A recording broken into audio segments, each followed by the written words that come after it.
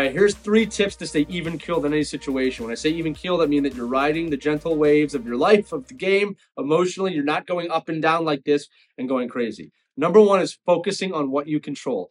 Every human being on the planet has control over 3 things. You have control over your mindset, your effort, and your diet, both mentally and physically, what you put in your body. Ask yourself in any situation, what do I have control over in this situation? You'll start to find a path to being a little more calm and going forward. Number 2, gratitude. Every night when you go to bed, you should be thanking something for all the good you have in your life, whether that's your parents, the ability to play a game, anything, any gift that you have. This is practiced by people all over the world. You should go to bed centered on thank you for what I've gotten today. Okay? Number 3, be present. I've said this a lot. You can't be in the past. You can't be in the future. The past has happened. Reflect on it. The future hasn't happened yet. Be here in the now, present like you are with me. Get those 3 things down, and you'll be even keeled most of the time. I believe in you. You should too.